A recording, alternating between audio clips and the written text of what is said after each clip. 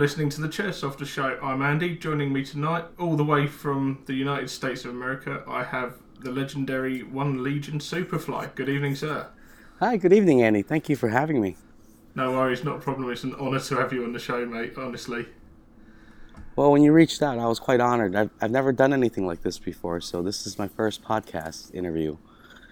Yeah. I mean, I thought, who would be the best guys to get on? And your name kept coming up from the circles that I roll in. So, obviously, I had to get you on the show. And sort of, I've been meaning to speak to someone about Airsoft from America for a long time to find out a little bit more about what it's all about over there. So, ideal opportunity to get you on. Thank you. I appreciate the opportunity. Like I said, glad to have you here. So let's get right straight into it. So, how long have you been playing Airsoft, and how did you get into it? Before I get into that, I want to mention how great I love your intro music. I had a chance to listen to your podcast, and that jazz is just... I liked it. I actually went back to replay it again to hear the music. Do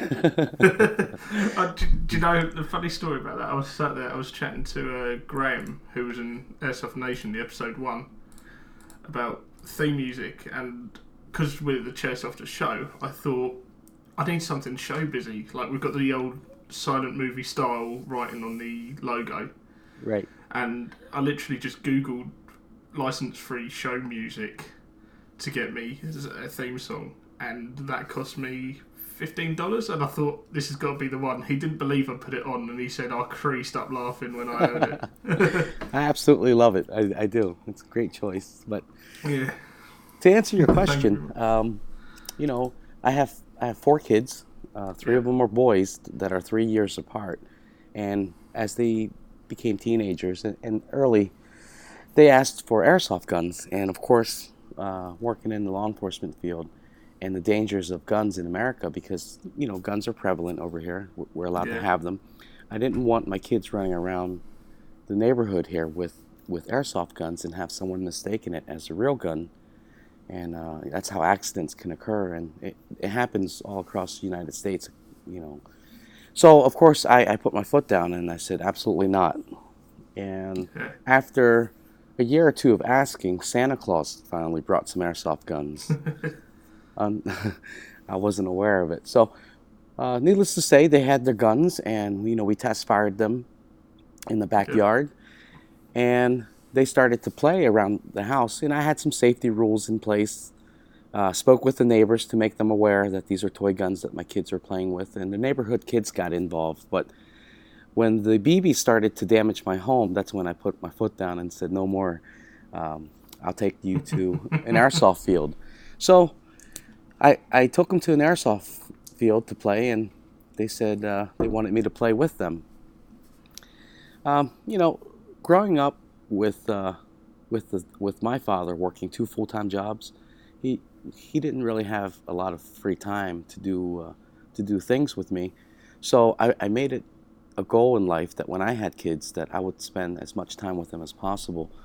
So I agreed to play, but in my head I was thinking, man, I don't want to play with toy guns. I've been around real guns for a long time. You round them a day in, day out with your right. So I'm a firearms instructor. I take my kids to the range to shoot real steel and to teach them, and I couldn't understand why they would want to play airsoft. But I put on my gear with my real armor, all 32 pounds of it, and approached the game as training. And about 2 hours later, I was back at the car, taking out all my armor, taking out the hard plates, the soft armor. But I fell in love with the sport because, to me, it's the best form of training. We go out there. I train the SRT team. When we shoot targets, we do have hydraulic turning targets. We have a running man target, but they're not moving dynamically. And at the end of the day, it's still shooting paper. Whether we take them through the shoot house with pop-up dummies. We have dummies on pulley systems. It's not the same because they can only move in one direction, and it's preset. Versus airsoft, when you go out there, you're going against another human being that's trying to outflank you, outthink you, outmove you.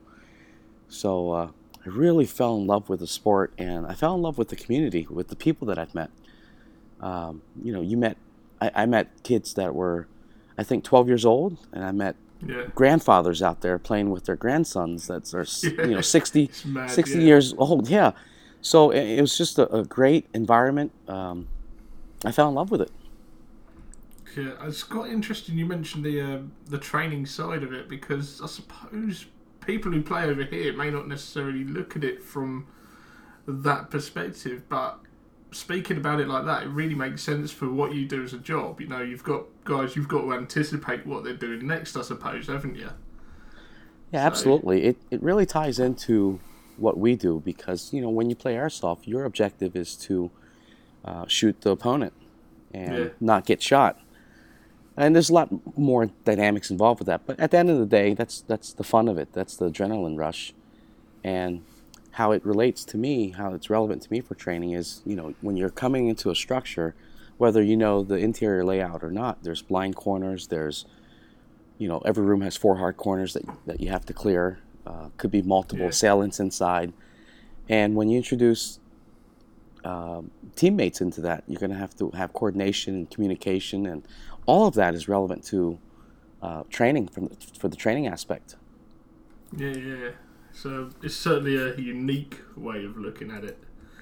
Certainly not one I'm sure most of the people over this side of the pond would have thought of, but yeah.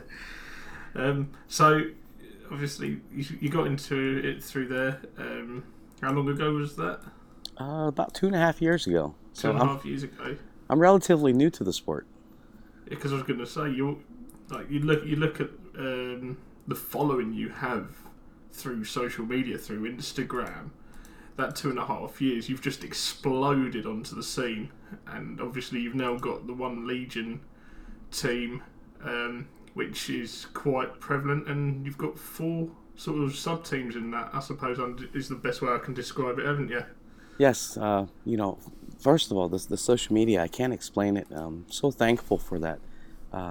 Before Airsoft, I really didn't have a social media presence at all.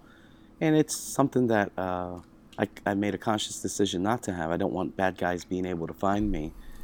Yeah, So, you know, at first, when I first started my Instagram for Airsoft, I didn't show my face and I kept the mask on and I just wanted to be anonymous. But after a couple of months, I made some great friends on IG and through Airsoft, and I didn't think that, you know, that was proper to do, to continue to be a faceless person. So I opened up a little bit, and I remember the first time I did that, it was unnerving because I've never done that before. I never shared, you know, anything on the internet like that.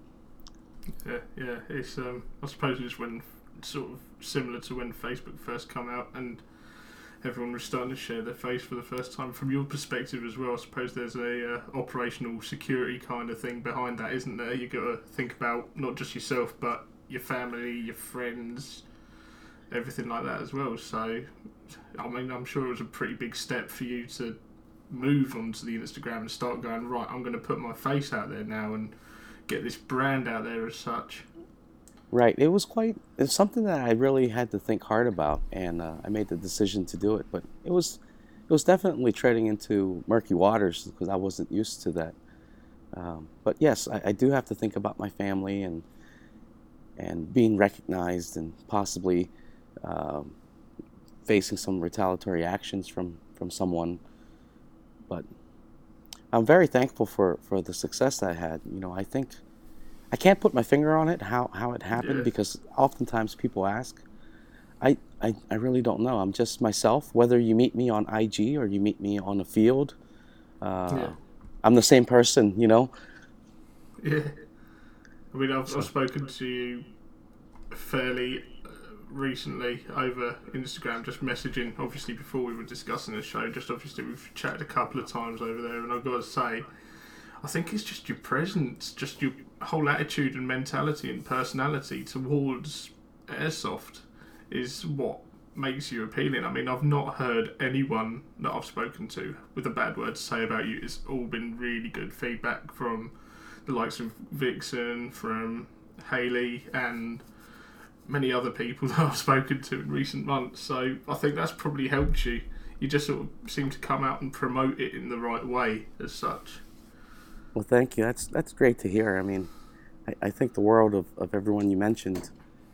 I just approach airsoft and IG the same I do everything else in life, where I think life's too short, and as human beings, nobody's ever perfect. So I always want to be better than what I was yesterday. I want to be a good father. I want to be a good husband. I want to be a good friend to my friends. Now that I'm involved with airsoft, I want to be a good uh, person that contributes to the sport and to the community. Just promote it in the way how I see it through my eyes. Yeah, Uh, yeah. I don't know if that makes any sense. Yeah, I'm sure it makes sense to everyone else. I certainly get what you're getting onto there. Just approaching it with your own unique way of, let's make this the best thing we can, and that's what we need in airsoft in general. I'm sure you've been made aware of the issues we've had with it over the last couple of years over here. If not, I'll fill you in afterwards. But we need more positivity towards it rather than the negative sort of view that comes with it. And people like yourself doing what you're doing is going to benefit that every day of the week. Right, thank you. I did hear of some things in the past, and you have to remember that airsoft appeals to such a wide variety of people and backgrounds. It's global. It's all over the globe, except for countries that don't allow it. And I can see the appeal in it, and it just goes back to the adrenaline rush. You get addicted to that. But with that being said, there's always room for improvement. I think that the airsoft community in the UK has is a lot more developed than what it is in the US here. I was of that group that didn't respect airsoft for what potential it could have as far as fun and community, and the relevance for training. But it's just misunderstood. You have to think about the age group that it appeals to also. So in my opinion, it appeals to mostly males between the ages of 14 and maybe 24, 25. So that's the time. I'm a little bit older now, but I can think back when I was at that age. Maybe I wasn't as mature. Maybe I didn't think clearly. Everyone has that alpha male in them, and when you get involved in a competitive sport like this, sometimes you may get a little bit too competitive and forget and let yourself go, and could be viewed as negative because of your competitiveness. But there's always room to make a positive impact on somebody. Um, I just enjoy the sport so much, and I think everyone else out there has the right to enjoy it also. So, you know, I've had some negative things happen on the field. I had a kid pull a knife on me, a real knife. But Jesus. uh, yeah. Uh, Real quickly, I can tell you about that story. We were playing at our local site, and I came around the corner, and I shot him and three of his friends.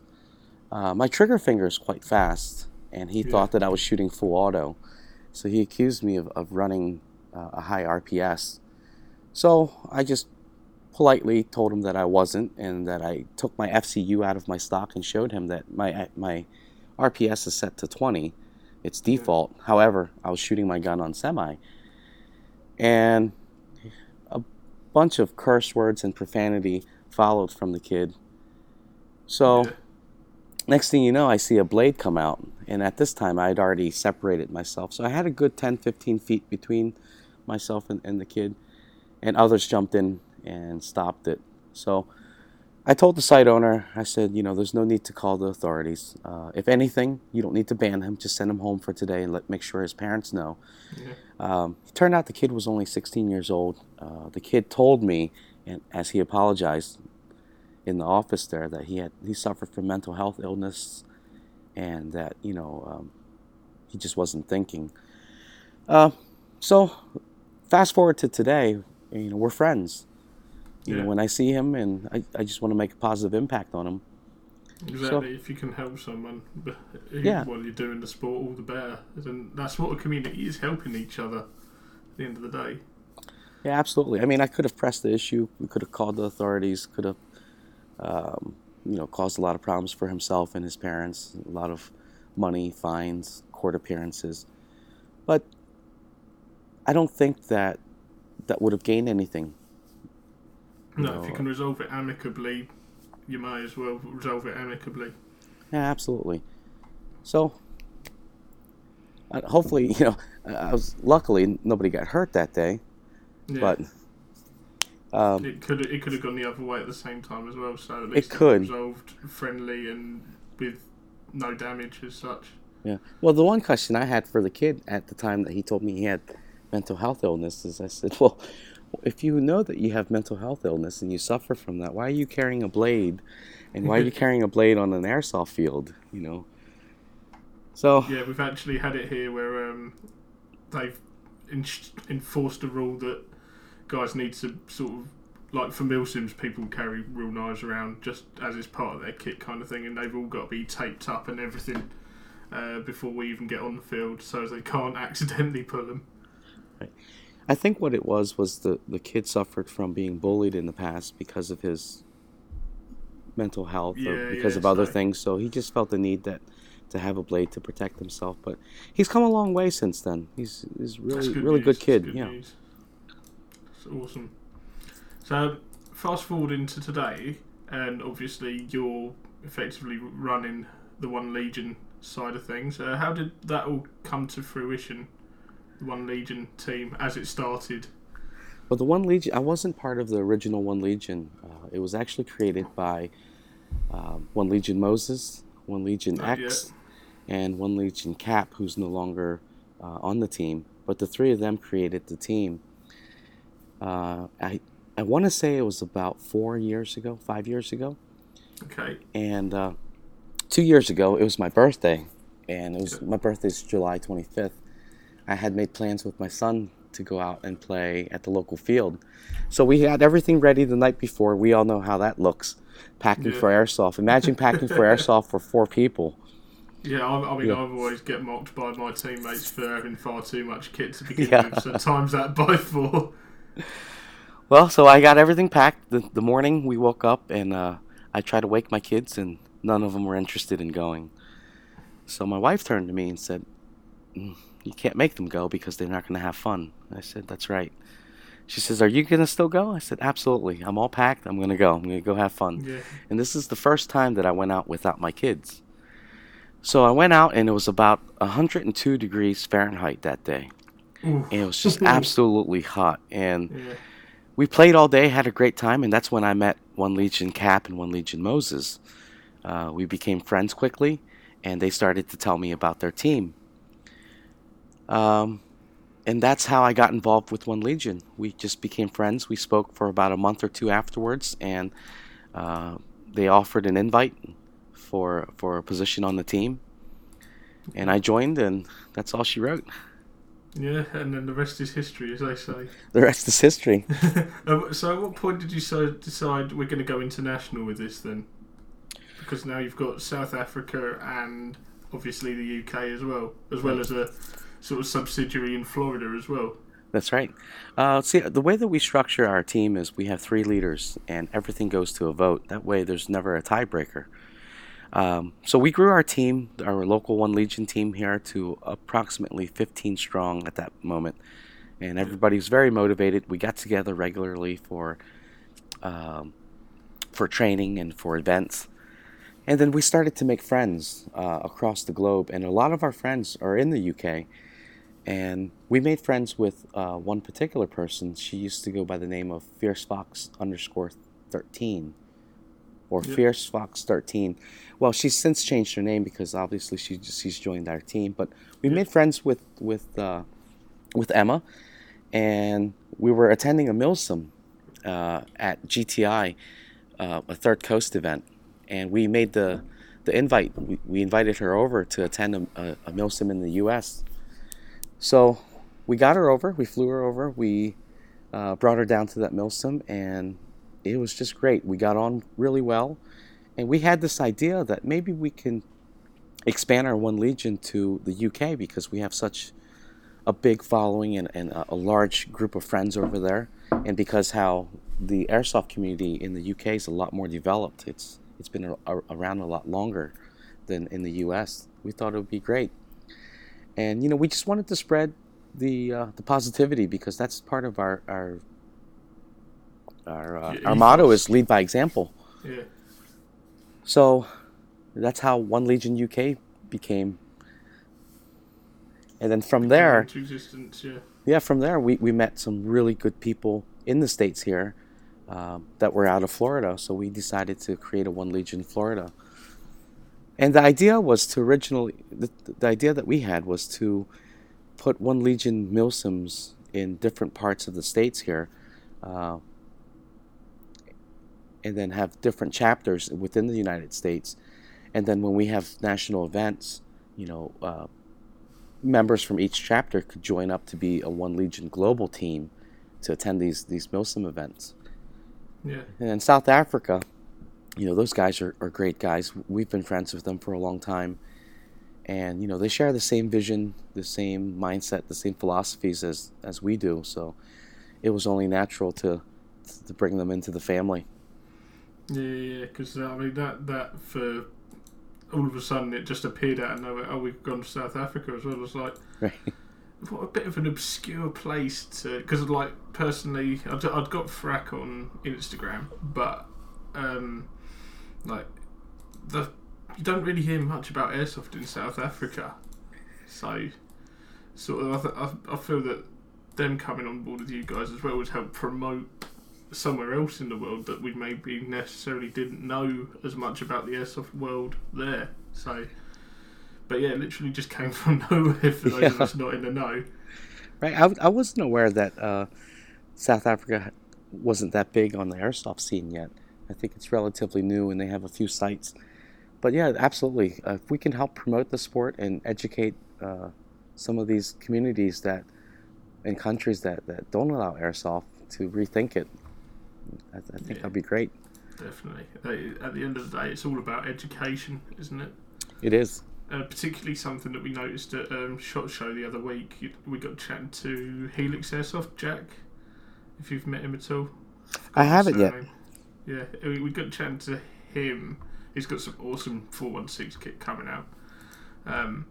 But he was saying that the reason there seems to be a lot of negativity towards the airsoft at, say, SHOT Show, a lot of the real steel manufacturers just don't understand it, so they don't embrace it as such. So this sort of thing hopefully could make things better for airsoft in general and get more guys on board with it as such. Yeah, I think so. I think some of the companies in the U.S. here have really seen the potential for the airsoft, and for one example is LBT, London Bridge Trading. That's who makes most of my plate carriers that I wear, and I use it for work. Yeah.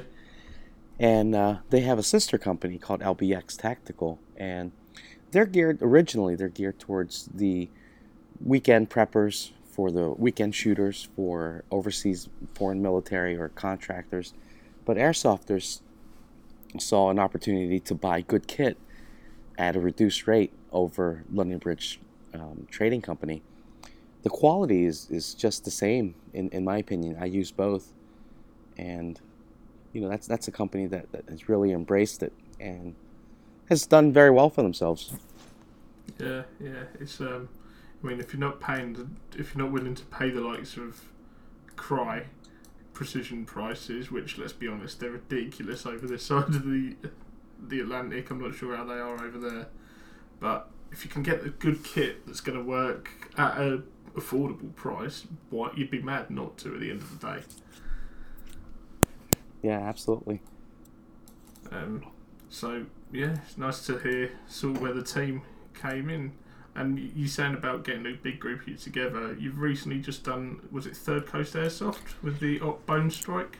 Yeah, that was put on by Third Coast Airsoft, and the op was called Bone Strike. What a great AO. That was at an abandoned hospital in Vicksburg, Mississippi.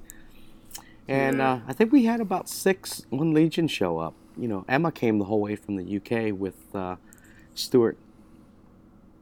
He's Pew Pew Patriot on Instagram. All right, yeah. What a great guy. Very talented, great airsofter, incredible photographer.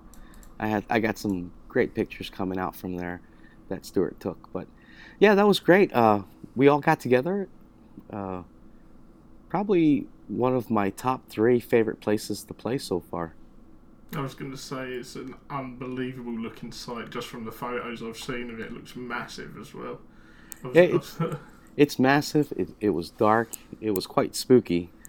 Those that are close to me know that there's only three things in this world that scares me, and the first thing is ghosts. The yeah, second thing are snakes, and then the third is just big dogs that I'm not familiar with. But there's no dogs there. Of course, there's no snakes. It was a little bit too cold for that. Uh, but ghosts, wow, that place has the reputation of being haunted. There's yeah, no electricity. It was just so dark that even nods didn't work without an IR jeez, illuminator. All you'd get is just a lot of grain. But yeah, it was fun. We set up for a tier one night op where the tier one operators had to fight their way, push us back, and then uh, find a chemical trail to follow it, to find the bomb, to defuse it. Well, at any rate, we found a hospital bed and we put it in the middle of the corridor and we tied Cat 5 cable to it and let it down the hallway. So the idea was as they pushed us back, we were not going to engage and let them move up slowly and quietly because they didn't want to be detected. At that point, we were going to pull the hospital bed and have it move on its own. yeah. Oh, that's evil, but that's genius at the same time. It was quite fun. I heard other guys tell some stories how they were spooked.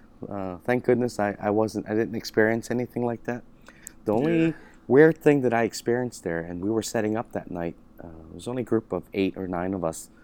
We were in the middle of an intersection between two corridors, and all of a sudden we felt this extreme coldness. It was just very cold in that particular yeah. section. So, needless to say, we hurried up and got the heck out of there. Don't blame you. Don't blame you. But yeah, I mean, you guys seem to get access to a lot of really unique sites over here. I mean, short of the MOD sites, really, there's not much in the way of places like that for airsoft. So definitely got to try and get myself over there one day for a game, just at one of these unique sites. Yeah, I would love to have you over. Yeah, we're very lucky that we have good promoters here with American Milsim, Third Coast. Uh, they do a really good job at finding these unique AOs. You know, I had a lot of opportunity to play at. I played at Fort Hood. I played at Camp Shelby. We played at an old nuclear. I don't know exactly what they did, but I think it was like some sort of refinery All that's right, been yeah. decommissioned, and that's actually where I'm going next. It's the Government Training Institute in South Carolina. Yeah, yeah. In fact, that's how I found out about you. Was just after the. It must have been just after the event with Emma, actually, where you'd played there, and that was actually where I found you on Instagram. Wow, yeah, So it's a great site. My favorite site has to be the Guardian Center. Unfortunately, the U.S. government stepped in and has locked that AO down for a good 5 to 6 years, from what I hear. So we won't be returning there anytime soon. They're utilizing that facility for training their troops, for yeah, training the U.S. troops. that's the thing that's happened over here with a lot of these MOD sites recently. You've had guys book games in and then get bumped at the last minute because it's needed for training, which is understandable. You know, at the end of the day, these guys have got a job to do. They need to train. Same as you guys in the law enforcement business. You guys have got to train as well. So if they're needing it more, then unfortunately we're gonna take the back burner. Right. Just to go back to a point in that you raised earlier with the regards to real steel and the access to it in the US. Obviously, we don't have such fun over here as I did when I was out there. As if you saw on the 50 cal video, I I'm not going to did. go with that thing That again. was great.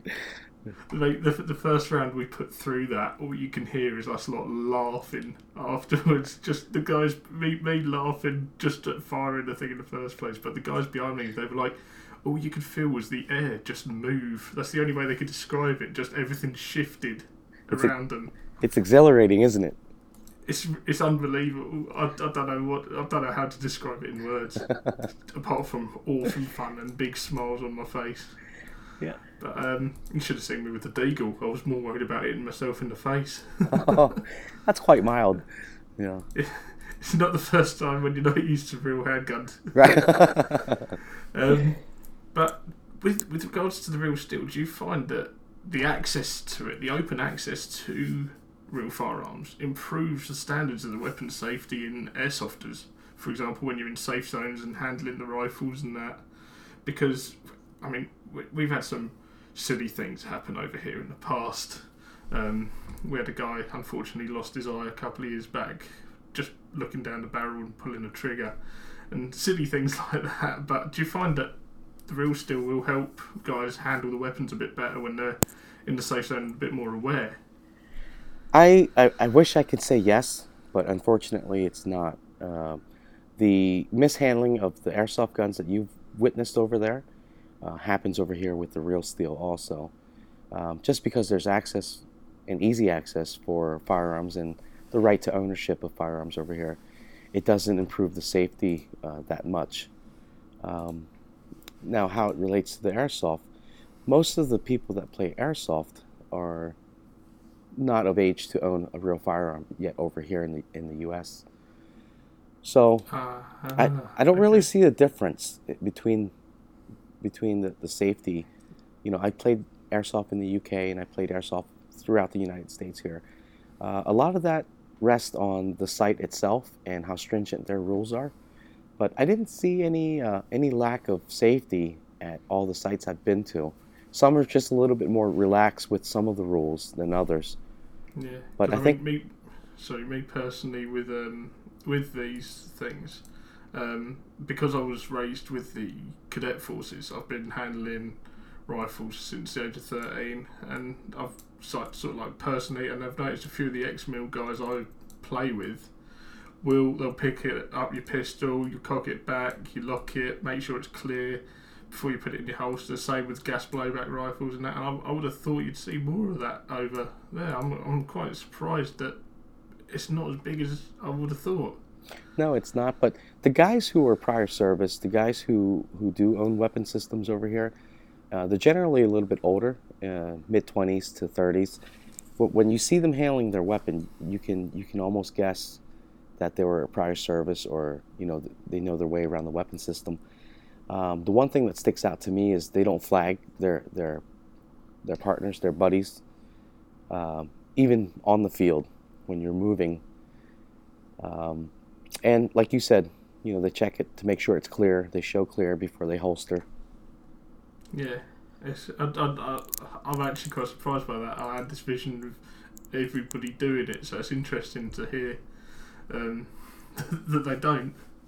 Listen, I'm a firearms instructor, and I do it for work, and I also do it privately to help some of the local gun clubs I belong to.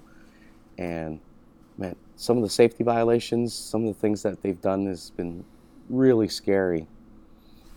Yeah, I can imagine. I've probably witnessed it with some of the kids that we used to train as well. I used to be a range officer, so obviously part of that role, if you weren't running the range at the time, was you'd supervise the firers as well. And generally we had a 1-to-2 for experienced guys, 1-to-1 for new firers. So some of the stuff I've seen, probably you've seen as well over the years. We've probably seen it all between us.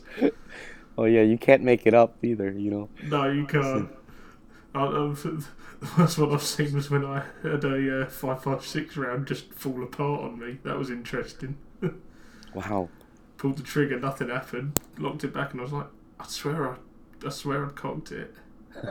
and then literally the empty come out, and I looked down, and all I could see was the powder at my arm. Oh wow. Yeah, that was a how do I clear this moment. So I asked some of the guys on Instagram to reach out and post their questions, and same on Facebook as well. And the main response I've had has been from Mr. Dan Hearn, Beaker 72 Ronin. He has sent me an extensive and comprehensive questioning list here. Okay. So I'm making sure I've got enough time to get through it all for him. So, first one I've got on the list, why the name Superfly particularly? Well, that's come up before. You know, when I started to play airsoft, we just wore a name tape with our last names on it. All four of us, my three sons and I. And when I joined One Legion, they said, "Hey, you need a call sign." And Superfly just jumped right out. It was the first one I thought of, and it's the one I didn't really have any other that I was considering. It goes back to my bikes. I like to race mountain bikes.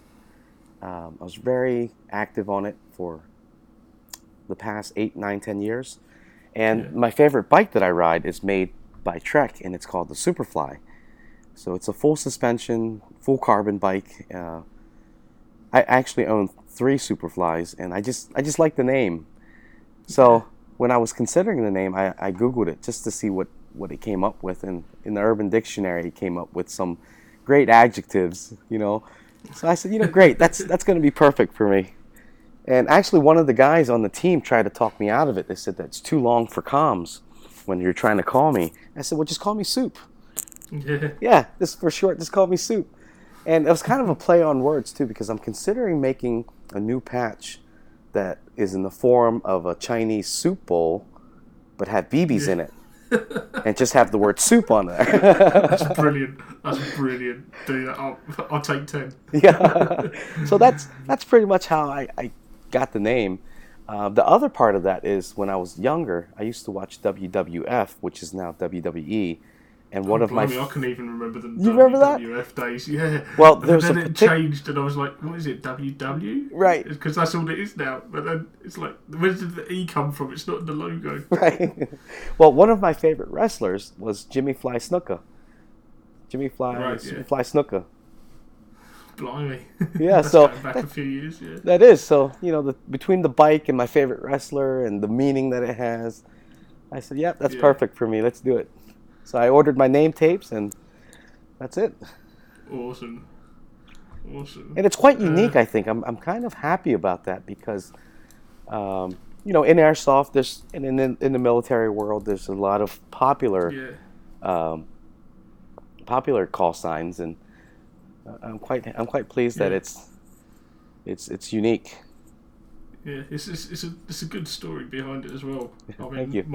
My personal call sign on my team is breakfast, and that's just because I'll find the nearest McDonald's for us to go for a game. that's the length of our nicknames over here. That's great. I met a fellow over there. He's a friend of mine. He's a friend of Matt and Claire's too, Wookie and Dixon. But his call sign is Gravy. Worth it. In fact, we did have a guy a few years ago when I was with the cadet forces, when I was still one myself, so you're looking 10, 11 years ago now. His nickname was Bisto, and we couldn't figure it out for ages why. And it turned out he turned around in the cookhouse once at an army camp and spilt gravy all down the front of one of the regular troopers that was there, so he got the nickname Bisto forevermore. That's great. See, call signs like we have call signs for my team at work, but that's you don't get to pick it. It's given to you. Yeah, it's assigned as such. Right. So we have some probably not appropriate for this podcast, but it's fine. You can pretty much say the sky's the limit for anything at the moment with regards to the language on here. But yeah, I'm glad you asked about that. That came up once or twice before. Yeah, it's the whole. I mean, finding out more about how the people got these names is one of the things that interests me. For example, with Hayley and finding out how she got the Team Betty nickname, that was quite interesting on last week's episode. That was, I never knew that. That's really interesting how she got that. Yeah. So after your visit to the UK last year, how do UK players compare to the US players in style, hit taking, attitude, etc.? I'll say the same thing I said last year when I was over.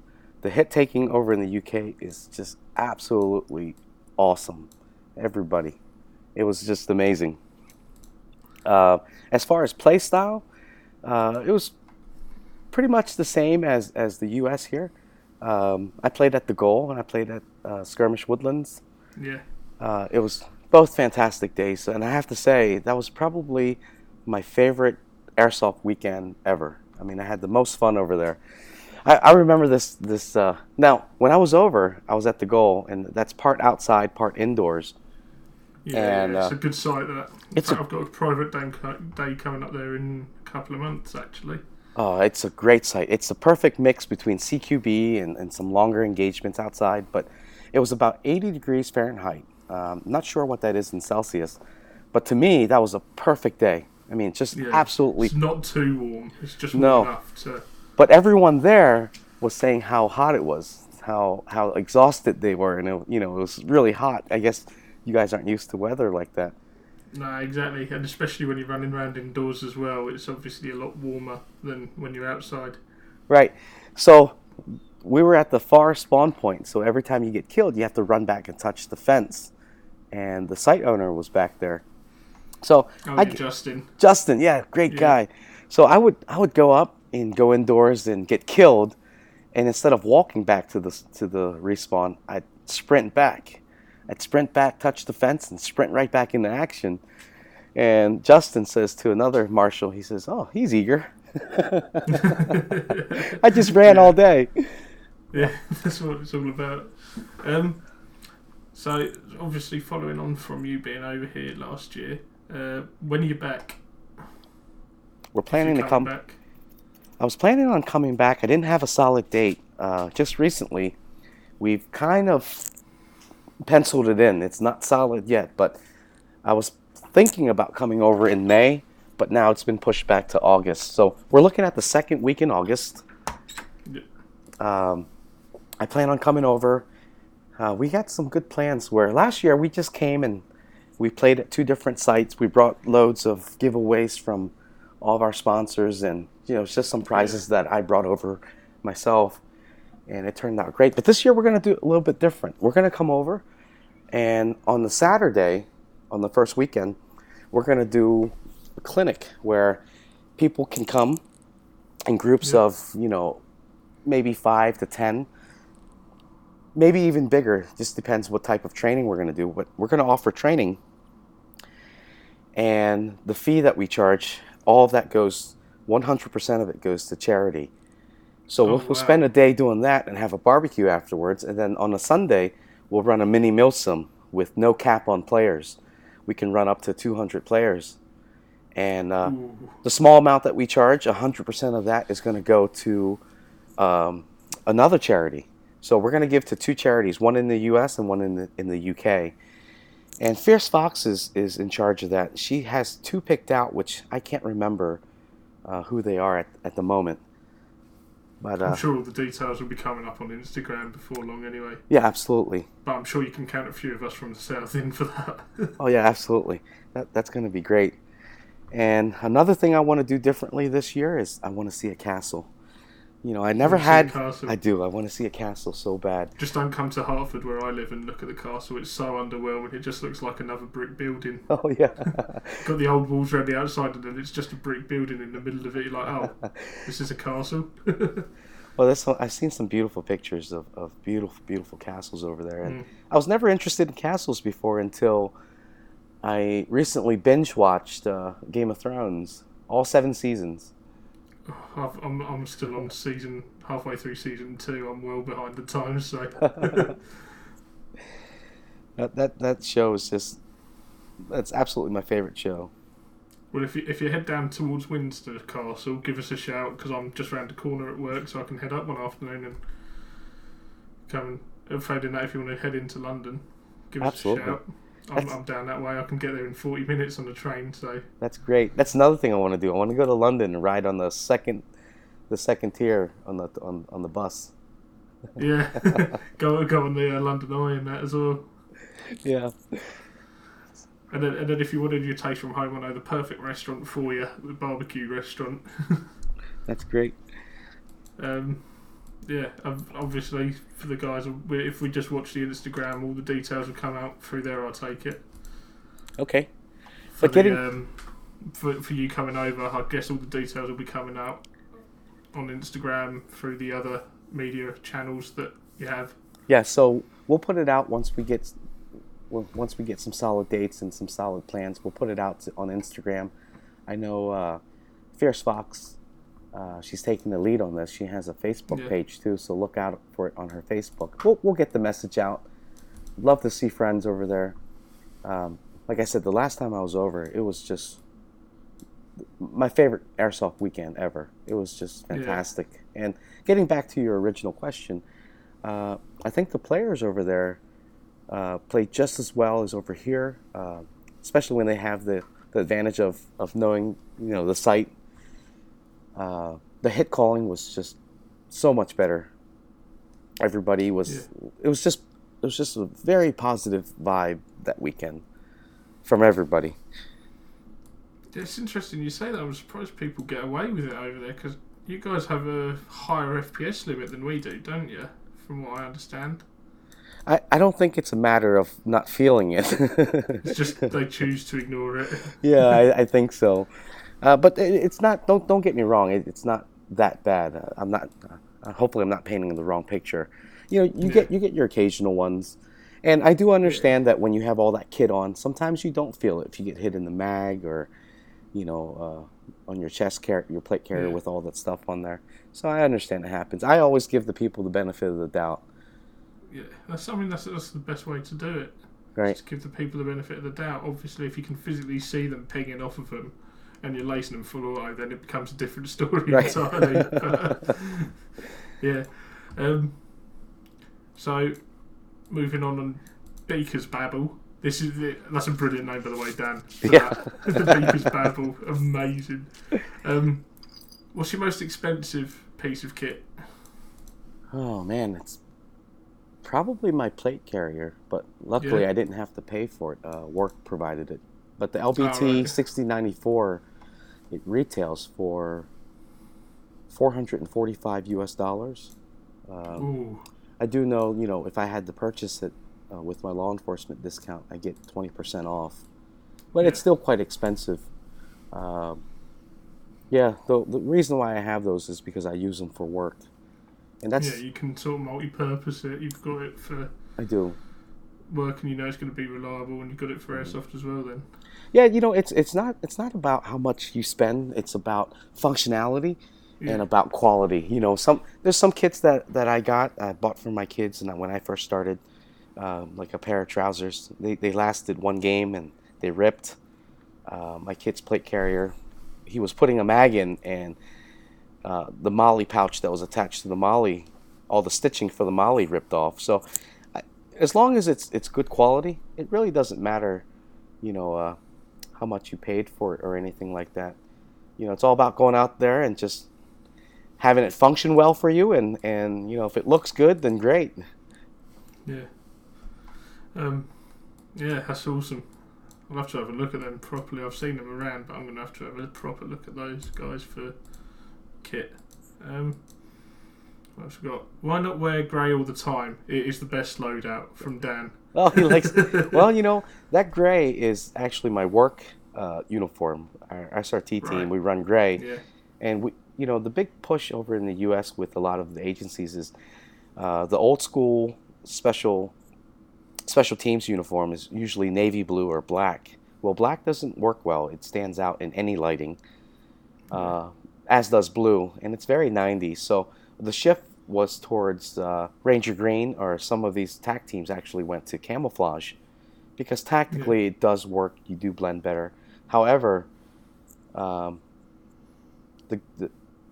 think it's not politically correct anymore, because during the Obama administration, a lot of accusations where our police forces were looking too military.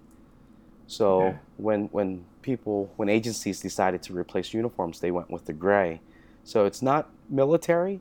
It blends well in the urban settings. It blends really well in low light. But because I wear it for work so much, maybe that's why I don't wear it in airsoft. And I think in airsoft you don't see too much of that. And I think I would wear more of it if I played more urban settings. A lot of the places that we play are outdoors, wooded. So multicam, Ranger Green, things like that match up a little bit better. There Yeah, yeah, is Sierra Dynamics, a faction of the American Milsim that runs either the uniform is black or gray or Arctic, so it's pretty nice. I did play on Sierra Dynamics at Fort Hood recently, but I went with black instead of the gray. yeah. So yeah, I have a full kit. I have a full loadout in gray. I think I do need to wear it more, but that's pretty much the reason why I don't wear it all the time. Because you wear it so often for your day job, you don't want to wear it when you're having fun as well as such. Right, and the gray pants that I have, it's not the ones that have knee pads in it. So with these old knees, I've been so accustomed to having knee pads, and in the moment you don't think about it. You know, you're shooting standing, you make contact, and then you drop to the knee quickly to change levels. And when I drop down, even if I just kneel on a BB, I feel it. Yeah, yeah, I know that feeling. It's like stepping on a plug, isn't it? Oh my goodness, yes. uh, so, do you play at many CQB sites, or do you skirmish regularly, or is it more the milsim side of it you do now? I think we skirmish more than we play milsims. Last year, I think I attended 7 or 8 milsims because it Yeah. can get quite expensive to travel and to pay for the ticket and everything else associated with it. Yeah, I So, suppose it's a lot bigger country than it is in the UK, so... right. So we do skirmish. I try to play. Our local site here has one event a month, so we try to play Yeah, once a month. I have traveled approximately 6 times. The closest CQB site to me is about 3 hours away. That's the yeah, one thing that you guys have over there, which I envy, which is you have a variety of sites very close. My local site, when I say local, it's still an hour away from me. But yeah. yeah, I quite enjoy the CQB because that's what I do. Um, that's how I train the guys. It's all CQB stuff, and I like the fast pace. It's a lot of fun, and I like not wearing the whole Milsim kit when you play CQB also. Yeah, I suppose when you're at a skirmish, it's a lot different because you haven't got to carry things like your cooking equipment. You haven't got to think about where you're going to sleep and everything. It's a lot less kit to take with you for the day, isn't it? Right, and I like it where the CQB I actually showed up in jeans and a plaid shirt before.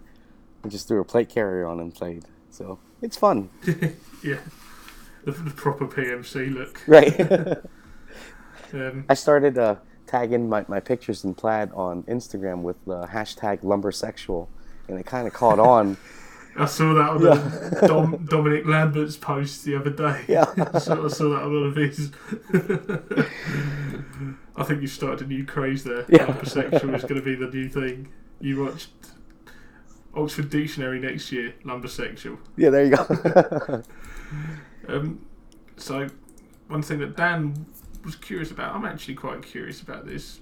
With regards to the One Legion team, I say team, it's more a family. That's been proven countless times with the way that you guys all interact with each other on Yeah, that's accurate. social media.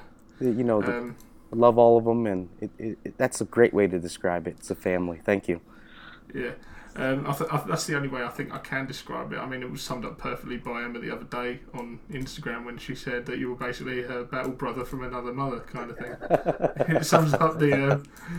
I think they were the words. I can't remember exactly because I haven't got it in front of me. Right. But how do you sort of choose who gets on the team? Is there an interview process, or is it just based on how they are, how they react in the field, their mentality and their attitude towards the sport and the community?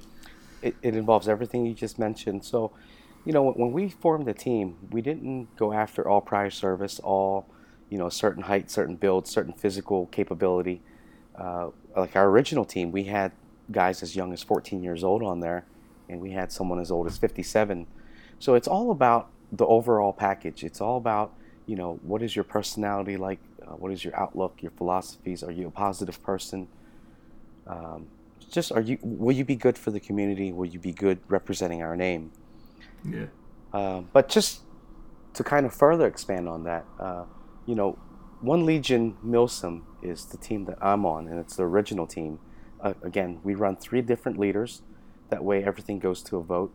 So what we do is when we create new chapters, we will place and choose the 3 leaders that's going to be running that particular chapter. because Yeah. their structure is going to be the same. However, we don't go as far as choosing the players that's going to be on their team. It's going to be up to those chapter leaders to pick their own players. And I think I can speak for all of them. They really weigh all of those different attributes that I just talked about. You know, we don't necessarily look at what type of kit they have or what kind of skill set they have, what their capabilities are. You know, it's just, are they a good positive person? Are they going to be someone that's good representing our name and stand for what we believe in? So Yeah. hopefully that answers the question. Yeah. I'm sure it gives us more of an understanding of how it works in the background for you guys, because obviously you've got the front facing side of it, which is all your social media, turning up at the events, but then people may not necessarily understand Right. how. Because I mean, let's be honest, half these guys you probably would never have met in a million years if it wasn't for airsoft. So it's finding the like-mindedness and making sure that everyone's the correct fit as such, isn't it? So as you can Absolutely. thrive as a team. Yeah, we do that. We also have a rule that we never nick players that's on another team. Yeah. That's not something, we don't want to be known for stealing players. You know, like once the three leaders of that particular chapter decide, they run it by us, and we have the right to veto for good reason, if there is any, or you know, if they just want to bounce the name off of us to see our perspective on the person. Yeah, we'll give feedback, but generally we let them choose because it's their team. Yeah. That's awesome. I'm sure that'll answer Dan's question. It's a lot of information to take in. It's such a short amount of time. What's your opinion on Speedsoft? Obviously, it seems to be a lot bigger over there than it is over here. I don't think there's a day that goes by where I don't see an American YouTube video go up and it's literally just Speedsofter. Yeah, you know, I like everything airsoft. You know, I like the milsim, the full-on milsim. I like the CQB.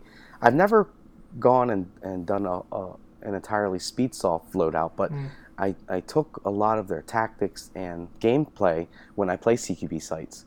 I mean, it's super fast-paced. These guys are quite amazing because of their athleticism and their youth and their knees, but they can run and slide, and you know, so I think it's great. I couldn't do it because I'd get halfway through the day and I'd literally be on my knees dying by that point.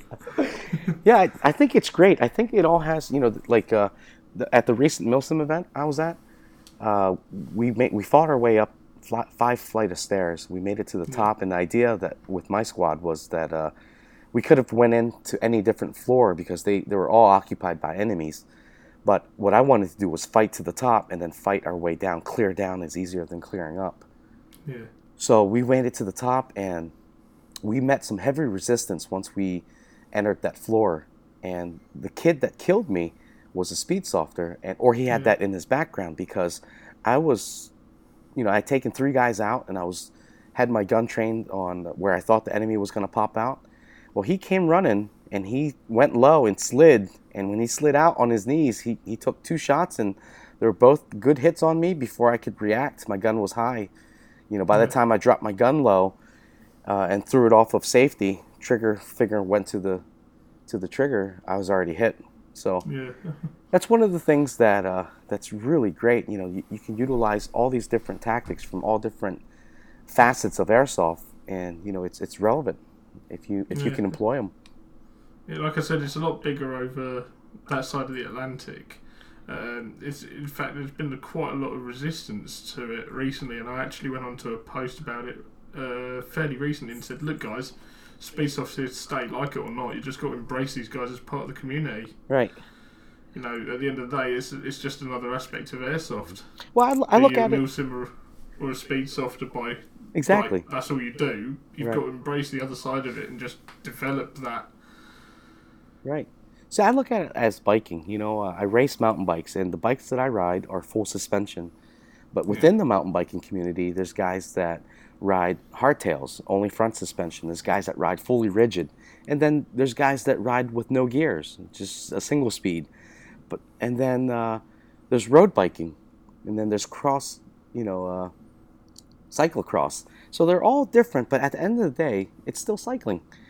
I do all of it, but my main one is going to be mountain biking because that's why I enjoy and love the most, being off-road, going down some treacherous terrain at 20 miles an hour, and that's what I like. However, I ride road bike to train, and it's completely different. So Yeah. Airsoft is the same thing. My love is still going to be Milsim, but I will go to CQB sites. I will do the speed soft style play because it can only help. It can only add tools to my belt that I can utilize. I can employ different tactics. Another string to your bow, isn't it? Absolutely, yeah. So it's just whatever they like. We try to be open minded, and we never judge people on their play style, what kind of kit they wear, what color camouflage they like. It just doesn't matter. It's whatever works for them. As long as they're having a good time, that's all that matters. If speed softers, if that's what they love, that's what they want to do, go for it. Yeah, and as a community, we should just be embracing them. Yeah, same with the women of Airsoft. I don't know if you noticed, but One Legion Milsim, we really support the women of Airsoft because they are the minority. Because of the demographics of players that Airsoft appeals to. Again, it's 14 to maybe 24 males. Maybe they have a different outlook on females. But if they can see, a team that can get behind the Women of Airsoft movement and embrace them and have, I think Luna Airsoft, she has a patch called Equal Airsoft. I think it's great. And, we're welcoming to everybody, all ages, all sexes, all different styles of Airsoft. Yeah, I mean, at the end of the day, the way I look at it, and I feel that everyone should be looking at it. You go out on that field, be they male, female, gay, bisexual, transgender, whatever. What you see is another Airsoft player. That's it. That's it. It's as simple as that. I don't see why it's so divided and divisive. Yeah. It shouldn't be. There's no reason why. To me, I see targets. Well, yeah, target. I'll tell you say about that. I'll tell you about something after we finish recording. You might find it quite amusing. Next question I've got: what's your most important piece of kit, apart from obviously your riff? What's the one item you can't do without? Obviously, you need your riff and your carrier. Right. I think the one piece of kit that I wouldn't like to play without is my helmet.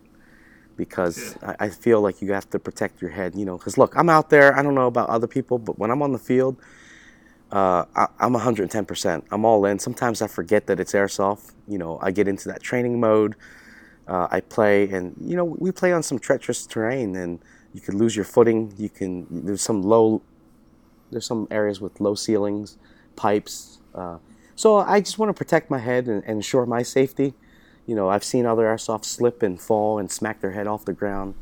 That's never happened to me, but I've banged my head on some low-hanging pipes and things of that nature in the past, and I think that's probably, to me, for safety reasons, my most important kit.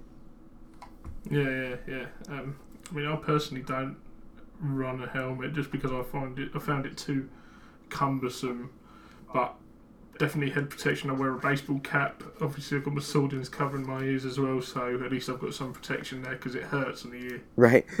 I got shot in my ear by my own son. It was during training. So we put him in the tower approximately 70 feet away. So it's quite far. And what my direction for him is to shoot into the windows once you see the team move in. That way they can hear the BBs hitting the walls, and I want to see if guys hesitate or not. I said, don't necessarily aim for them, but shoot near and around them. Yeah. So as I came across the window, I got hit all across my face, and I didn't have my Ear Pro on because I was instructing. I had my Face Pro on and my helmet, of course, but I felt a BB go in my ear. So, and to get it out, I was afraid to push it in. So I was just shaking my head vigorously, and everybody was looking at me like they didn't know what was going on. so sort of like when you get that bit of water in your ear in the shower, right? And you're trying to get it out, and you're shaking your head, right? But yeah, that was a 1 in a million shot. That BB went right straight in my ear. That's quite. What do you say about that? I've had an obscure one before. Before I got my when my beard was quite long once before, one of the lads come up to me after the game. He goes, did you realise you got a shot in the face? I was like, no, why? And he literally dug a BB out of my beard and it had just gone in and embedded itself in there. I had no idea it was there at all. And I was like, oh, sorry, whoever that was. That's great. But yeah, I could understand the whole protecting your head.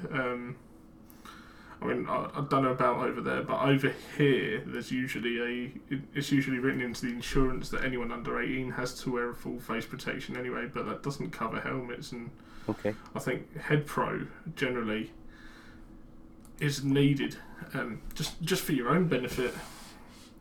Right. I mean, even if you fell over and you banged your head mid-game, Right. you've got that extra level of protection there, haven't you? It's like wearing the ankle support on your boots. Right.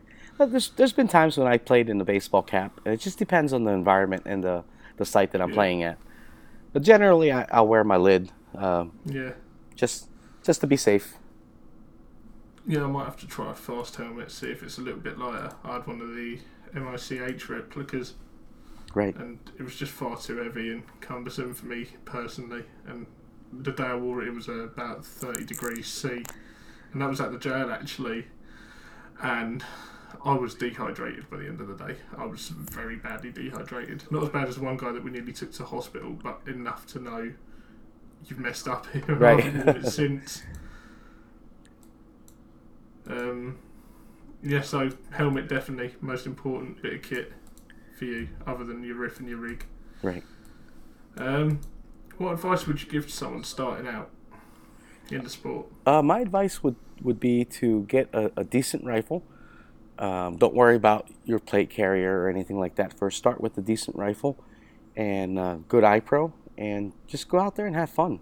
Even if you don't have any friends, you're going to make friends. Just go out there. It may feel awkward the first 15, 20 minutes, but I guarantee you at the end of the day, you're going to leave with 10 more friends than you had when you started. So just get out there and meet people, have fun. So that's probably the best advice, because, I've talked to people before and they say, well, I really wanted to do it, but I don't have the money for all the gear. Listen, you don't need all the gear. You just need a gun, a decent gun. I've heard people say, well, I don't have any friends, and, well, there's plenty of friends there waiting for you. Yeah, go out and make some at Yeah, the end of the day. absolutely. That's what that stuff's all about. Mm-hmm. Last question from Dan is, when can we have a beer? Yeah, next time I'm over. Next time Hopefully you're over, the second week in August there. First round's on me. I'm sure he'd appreciate that. I have a funny story about that. I went over and we ended up at the Orange Tree. I'm not quite sure what town that is. And it was the town that I stayed in. At any rate, it's called the Orange Tree. You were up north, weren't you, last time? So it was a great bar. They had a live band playing, and Matt Wookie had bought the first round. So when the drinks went empty, I wanted to buy the second round, so I went up to the bar. I ordered what I needed to order. I think it was about 35 pounds, 34 pounds. Yeah. So I'm not quite sure how much that is in dollars, but I gave her 42 pounds, I believe, and I told her to keep the change. And the bartender was quite confused. And call sign Gravy, who was with me, says, don't worry about him. He's American. He doesn't know. And I was like, what? I thought I didn't tip enough. I thought that maybe I messed up. And he says, no. People don't tip over in the UK. It's quite different. That's one thing I've noticed over there, because obviously the waiting staff at places over in the States tend to get very poor wages, don't they? So they rely on the tips. Right. More than anything, whereas over here, there is a minimum wage that they have to be paid. Oh, so okay. even if they're getting minimum wage, it's like the whole sales tax thing you have as well. People can't get their head around that. You go in and you see something for, say, $5 in the shop, and it's, say, $5.80 or something by the time you come out. That's correct. Wait, there's no sales tax in the UK? It's all included in the price. Oh, wow. What you see written on the shelf is basically what you pay when you get to the checkout. It's really odd. It was funny. Another quick funny story. I was in the UK. I checked into my hotel, realized that I forgot my razor. And, of course, I can't grow a beard, but I do grow a little bit that I have to shave and keep this clean look. Yeah. So I went down to the local store. I found a pack of Bic razors. And she rang me up, and I didn't know. I just dug in my pocket, grabbed a handful of coins, and say, Here, ma'am, you can just take what you need. I did exactly the same in a Walgreens in America when I was over at the SHOT Show. I was like, I don't get how your coins work, because they're like you can tell as well. It's sort of the smaller sizes to the bigger sizes of the bigger denominations, and I'm just like, just take what you need. Handed literally a handful of shrapnel, as we call it, just loose change. Right. And it was just like, there, just whatever you need, take. And then I actually had enough in change because I didn't bother spending it, so she just managed to pay for the entire thing in change. That's great. So, yeah, I figured it out by the time I left, though, I think. Yeah. So, yeah, I mean, it's, once you get your head around any currency, it's understandable, but when you go somewhere and it's completely alien and you're only there for, say, a week, you're just sort of like, just take what you need, I don't know. Right. Right, that's pretty much summed up everything, really. It's been eye-opening talking to you, certainly to hear about what's your side. I mean, I could easily sit here and talk all night, but unfortunately we're going to limit the shows to about an hour and a quarter in length. So, Okay. But yeah, thank you very much for coming on and telling us more. Where can the guys find you? Though my only presence I have is social media. On social media is IG, and it's just onelegion_Superfly. My email is really easy. It's just onelegion.superfly@gmail.com. I try to answer everyone's DM. I try to answer every email I get. Just give me some time. I do get quite a lot of messages. Just depends on the day. But I'll try to get back to you. I suppose with 50,000 followers, you're going to get a lot of messages coming through. Yeah, but I really try and work really hard to answer every message that I get. I don't want anyone to feel like I'm not reachable or anything like that. Look, I'm just a normal guy. I'm just a normal guy that loves airsoft and just loves this community. And I can't wait to see you guys in the field, and hopefully we get to run together sometime. And a lot of people they get taken back because when they see me, I'm the fanboy. I'm the one running over and say, "Hey, can I please have a picture with you?" And it's they think I'm pulling their leg or something. No, it's what you see is what you get. I'm no different on IG than I am in person, and so hopefully we get to meet someday. And Andy, thanks for having me on. It's a good time Thank you very much for your time. It's a good time to stop it too, because my daughter's 8th birthday party is today, and I need to get over there. Yeah. So. Well, thanks for taking some time out of your day. It's I'm sure everyone will be interested to have heard what you've got to say about airsoft in America, and hopefully one day I'll be able to get over there and sort all my stuff out and get a game in and get some photos in as well, because you do take a mean photo as well. Thank you. Yeah, most of my photos are done by my phone, just an iPhone. Yeah. I think they come out so well. Guys, head on over to iTunes, SoundCloud, Podcast Republic, or Castettes. Make sure you hit that subscribe or bookmark button, and we'll be back next time with the Airsoft Operators box. Soup, thanks once again. Well, thank you. I'll catch you soon. All right. Cheers, guys. Bye. Bye.